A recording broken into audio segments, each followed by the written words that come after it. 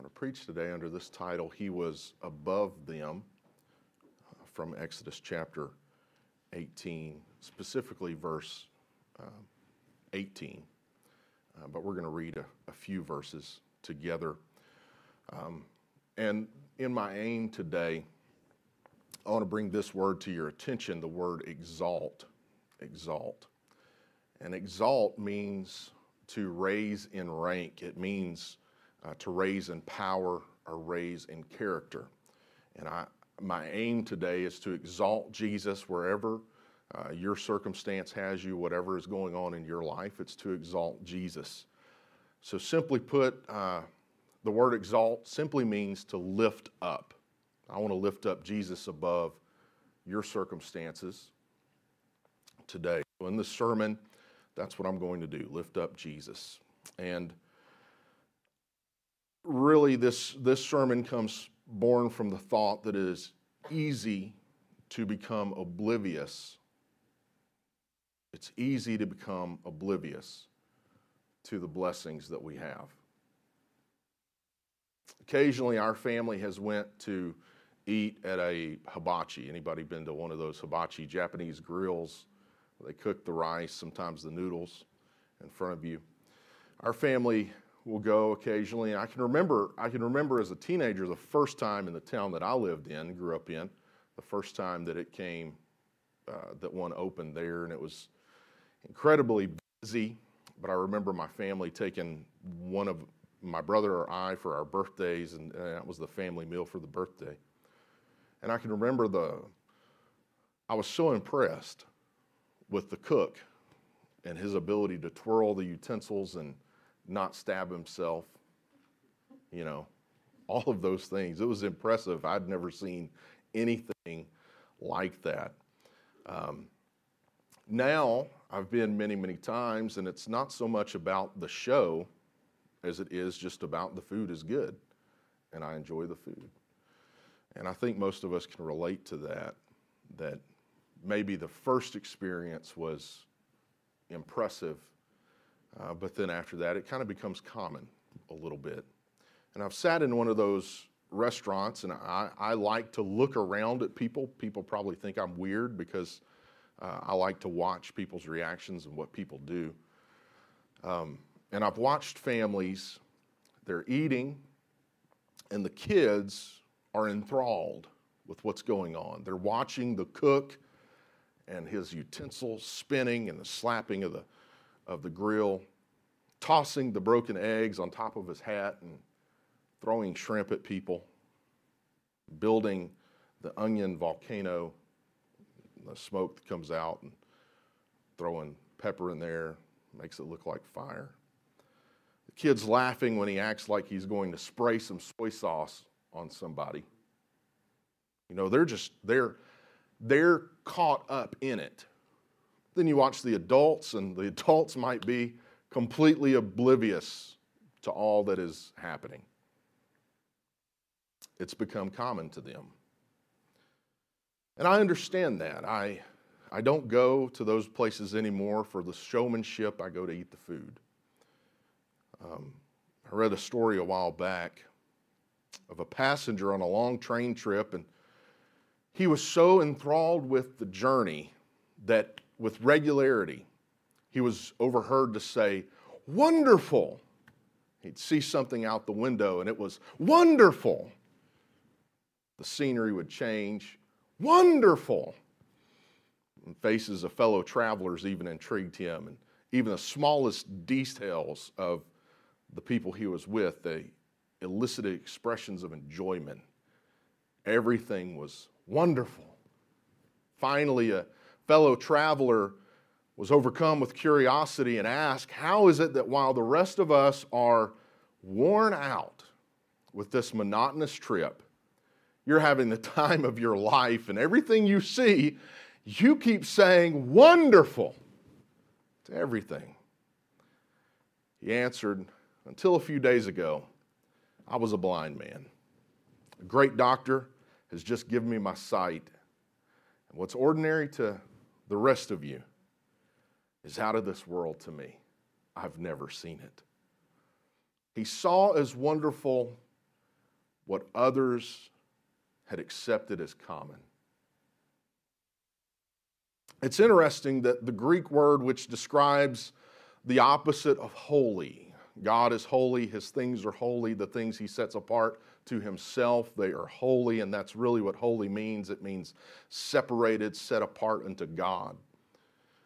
The opposite of holy is simply the word common.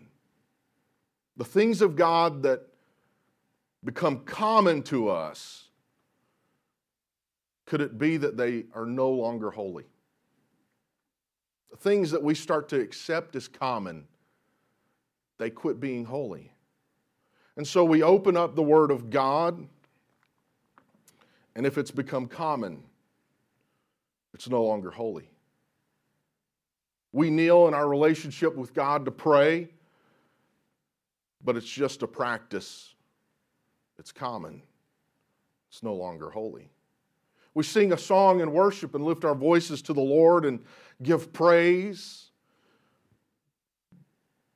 But what if it becomes common? It's no longer holy.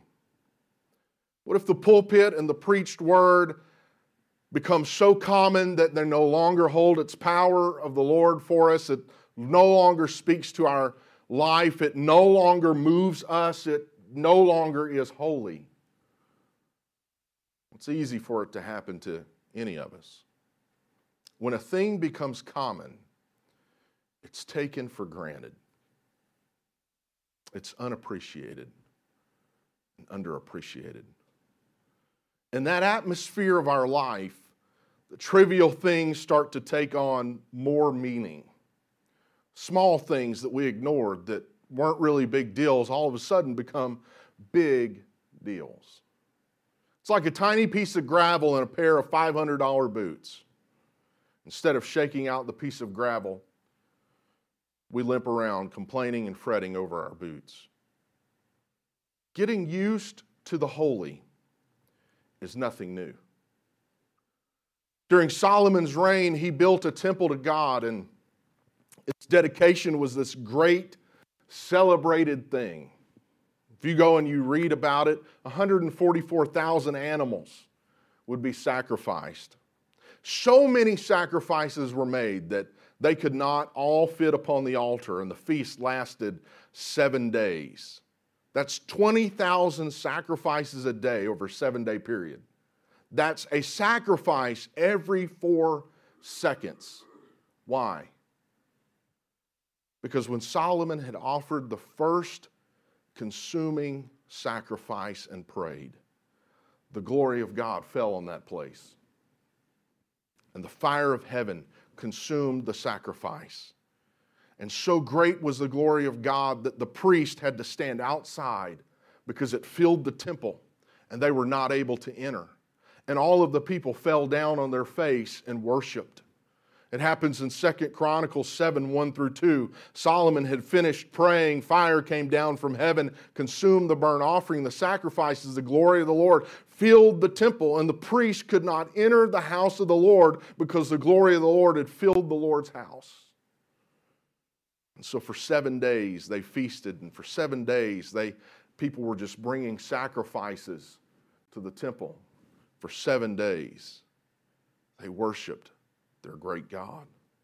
Solomon over time became famous for his wisdom and his wealth, and his renown spread all across the world. The known earth knew about Solomon and his wisdom. So much so that a well-traveled queen from the east visited him. She'd seen a lot in her travels, in her pursuit. You could say she had seen everything. She had seen it all. But she walks through taking a tour, and he shows her everything, holds nothing back from her. And she looks at all of the splendor, she looks at the wealth, and she listens to the wisdom of Solomon. And this cynical queen of Sheba left saying the half had not been told. I'd heard, but I'd not seen it yet. But when I saw it, the testimony didn't stand up to what people were saying. It surpassed it. It went way beyond. And I wonder if the people of Israel, the people who were in attendance at the dedication of that temple, the priest who had experienced the glory in such an amazing way, I wonder if those people who experienced Solomon's wisdom and walked by his wealth daily, I wonder if they had the same terms. The half has not been told. Human nature, what it is, I tend to think that probably not. Most likely, all of it became commonplace. It was just there. It was present. Common. Jesus said in Luke 4:27, many lepers were in Israel in the time of Elisha and the prophet, and none of them was cleansed except Naaman the Syrian. What was he saying? He was saying Naaman the Syrian, the stranger to the prophetic, the one who didn't experience this on a regular occasion. He came from a great distance. He appreciated the presence of a prophet that the others did not. People that were right next door that were lepers didn't get healed. But yet Naaman came from a great distance on just the possibility that some servant girl said, I know a man that could heal you. How easy it is for me to forget the amazing grace that surrounds me. How easy it is for you to forget the great things that God has done in your life when you find yourself looking at trouble. Exodus 18, 8 through 11 records the story of Moses and his father-in-law Jethro and Jethro's wisdom. Jethro was a priest of Midian. Understand, he was a priest of other gods. And this priest of other gods could see what others took for granted. Let me give you the setting. God has brought Israel out of Egypt, and he's done it with a high hand. Egyptians are left dead on the seashore, and Jethro has brought Moses' wife and his sons with him, hearing what has happened to Israel coming out of Egypt. He comes bringing Moses' wife and children, 2 sons with him to meet them.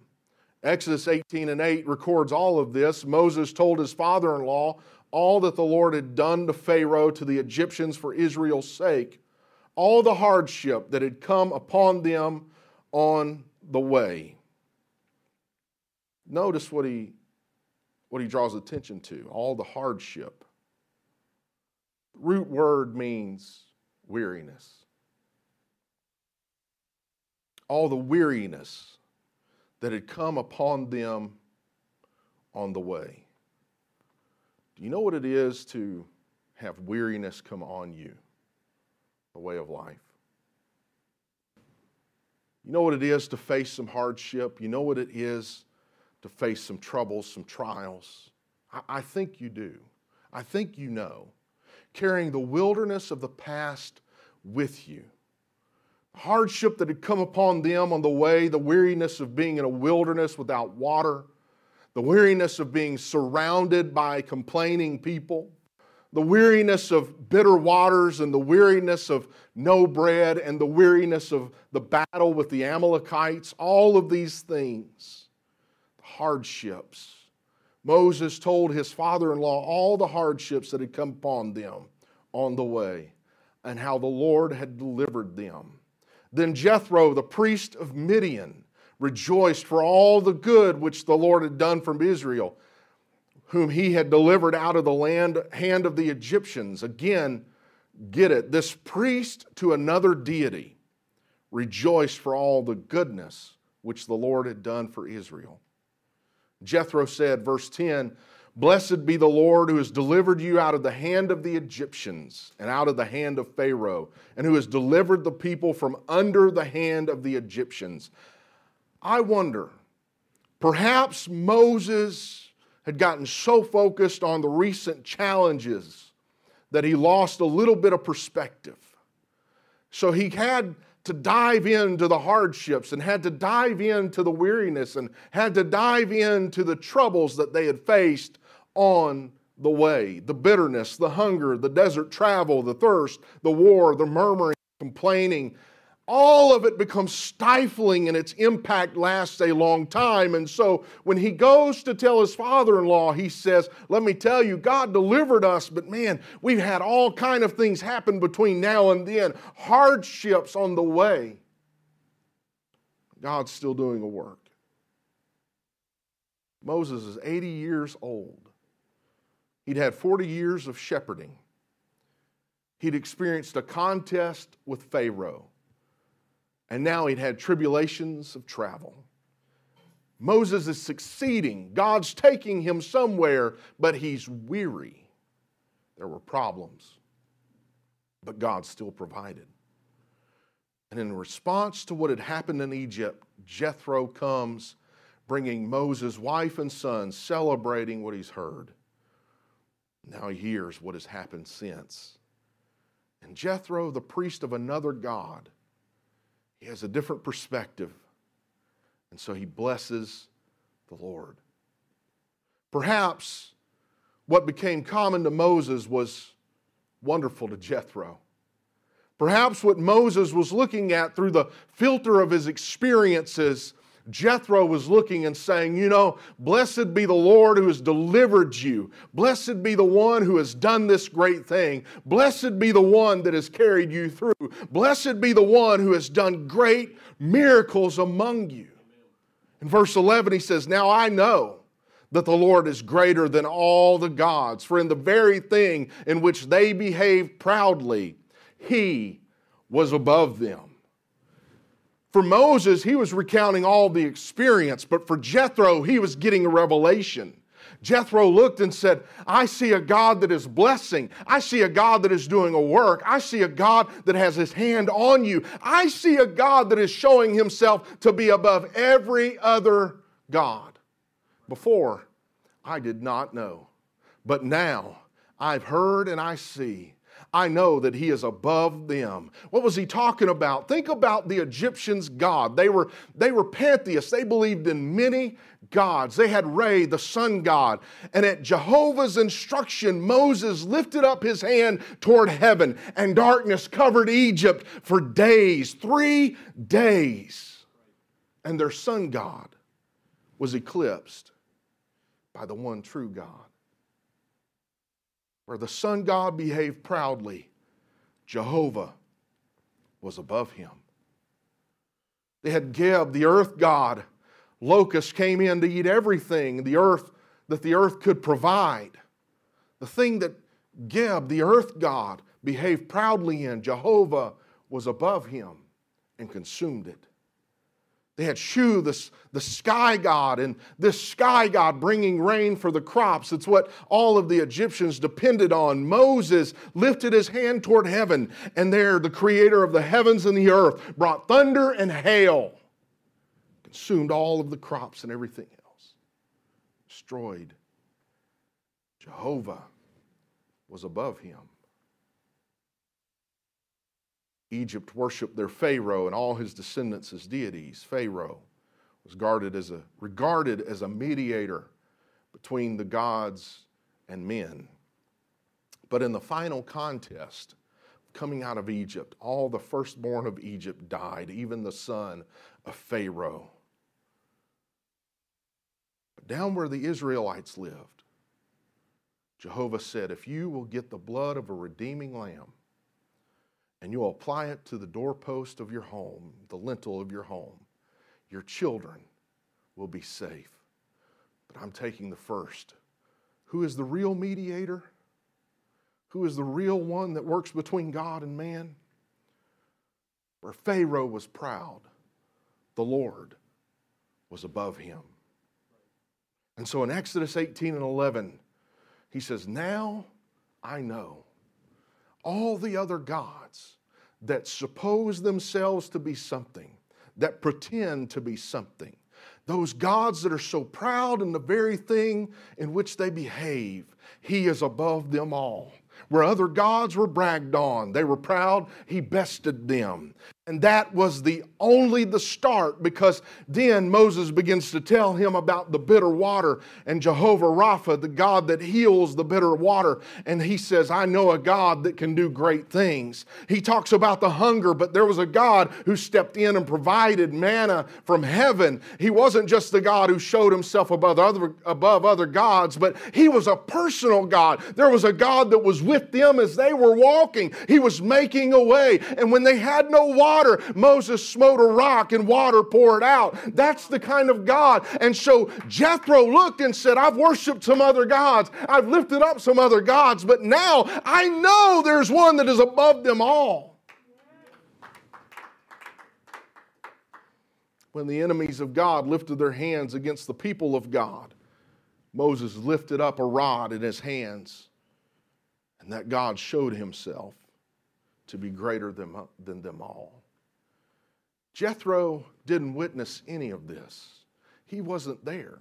All he heard was a testimony of Moses, and he observed the blessing secondhand blessings. He heard about them. But Jethro picked up on something. This is a Lord who blesses. This is a Lord who is with his people. This is a Lord who makes a way where there seems to be no other way. This is a Lord who works on behalf of his people. This God can do things that other gods can't do.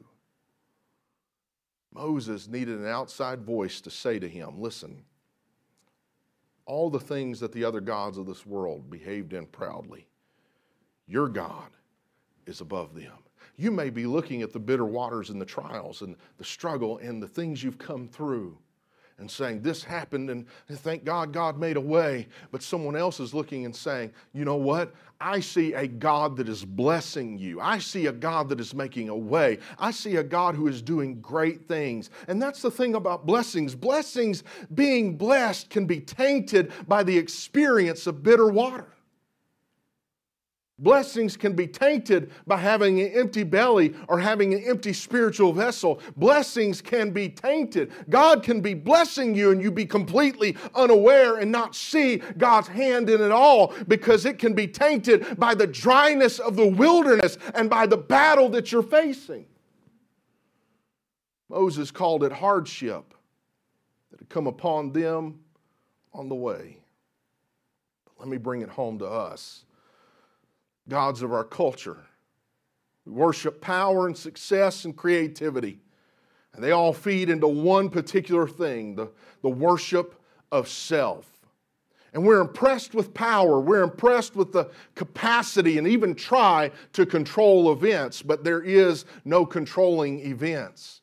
We're impressed by political power. We're impressed by economic power, the significance of governmental decisions, and we're paying attention to everything that's going on over in Ukraine and Russia and other parts of the world. We're paying attention to all of that, but let me remind us about real power.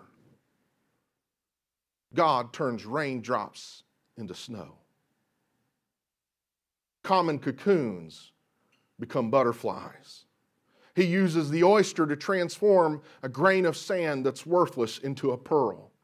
He changes clay into sapphire and black coal into shining diamonds. He takes a lamb. With its blood, he covers your sin. And not only yours, but the sins of the world. No one else can do that. No one else can try and do the same thing that God does. They can't replicate it. They try and come close, but God can do things no other can do. He takes faith and obedience to the gospel, repentance and baptism in the name of Jesus, and He clears the deck of sin, and He brings about salvation in our life. He cleanses us and washes us. He brings a new birth and makes new creatures out of old creatures. He sets a new path in front of us that we're empowered to walk. There's power in the name of Jesus, and there is a God that is above every other God. The world bows before the stage of creativity, the painted canvas, the screen, the stage, and the spotlight. But when there was nothing, it was empty. It was a void. Without paint, without a canvas, He called forth the beauty of creation. We're awestruck by the Grand Canyon and the cosmos and all of the things we can see, the Aurora Borealis up in the North Pole, and all of these things. They're impressive. They're great works at the hand of God. But that's not even His masterpiece. That's not even the greatest thing He's ever done. You want to know the greatest thing He's ever done? Look around this room. You want to see the masterpieces? Look across the aisle from you. Those are masterpieces. Those are people that He has touched and changed. Ephesians 10:2-10 says we are His workmanship, created in Christ Jesus for good works, what God prepared beforehand, that we should walk in them. That's His masterpiece. That's His masterpiece. We're impressed by money and position and place and success. But He owns the cattle on 1,000 hills. Psalm 24:1 says, the earth is the Lord's, all the fullness. The world and those who dwell therein, everything. Everything.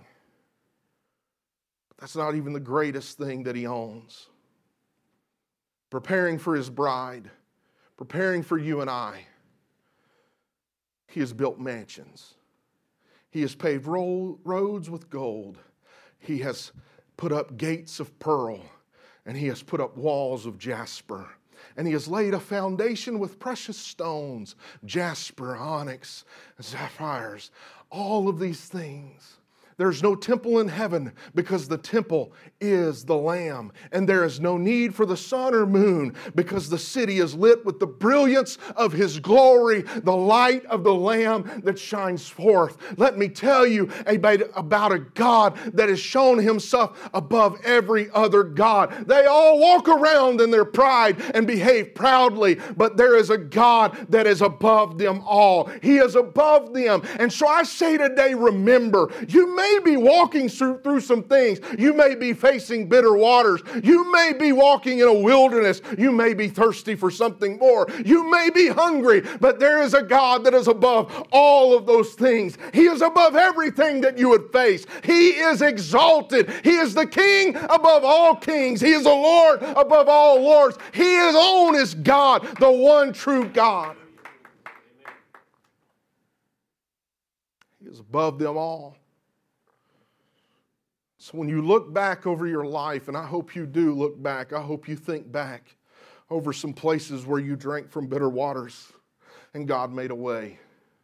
I pray that you look back and you think about times where you didn't feel like you were going to make it, but God made a way. I pray that you look back over some things that you've endured and went through and dealt with, and trials and troubles and struggles, and look back over things that you felt like you came out of it with scars and with hurts and with pains and with tragedies and with traumas. I hope you look back at those things, and wherever you look, you don't just see what you went through, but your attention is drawn to the God that made you come through, that your attention is drawn to the God who made a way where there seemed to be no way, that took your trauma and He turned it into a testimony, and He took your trial and turned it into something that you can celebrate, and He took the day when you were drinking from bitter waters and He healed them. Oh, I feel the presence of God right now. I just feel like we should begin to worship Him. I feel like we should begin to open our hearts. Somebody say that praise. You can think back to a moment whenever you were going through something and you didn't know God was going to bring you through it, but now you can look back and you see the hand of God working. I wonder if you could just praise Him for that right now. Begin to worship Him for that right now. I don't even know all the testimonies that sit in this room. I don't even know all the works of masterpiece that God has done. I don't know where all He has brought you from, but I know there is a praise that can be made. In Jesus' name, in Jesus' name, in Jesus' name. He is above them all. He is above them all. He is above them all. Hallelujah. Hallelujah. Hallelujah. Alex, if you could go get my wife, we're going to be ending pretty soon. I'm going to call for the music right now. I don't feel to go any further in this service right now. I feel like the presence of God is here. I feel like He is confirming Himself to some people. There's a God that is above your situation right now. There's a God that stands heads and shoulders above whatever you're facing. Whatever's going on in your family, He stands above that. Whatever is going on in your workplace, He stands above that. Whatever God has reared itself up in this world that is trying to assert itself in authority in your life, He stands above that. Whatever addiction you've struggled with, He can set you free. He is that kind of God. He is a healing God. He is a delivering God. He is a blessing God. He is a God that brings His people out and makes them His own chosen royal priesthood. Why? Because He is that kind of God. Hallelujah. Hallelujah. Hallelujah. If you'd stand with me, begin to worship the Lord. Lift your hands. Hallelujah, Jesus. Hallelujah, Jesus. Hallelujah, Jesus. God, oh God, a God that is above them all.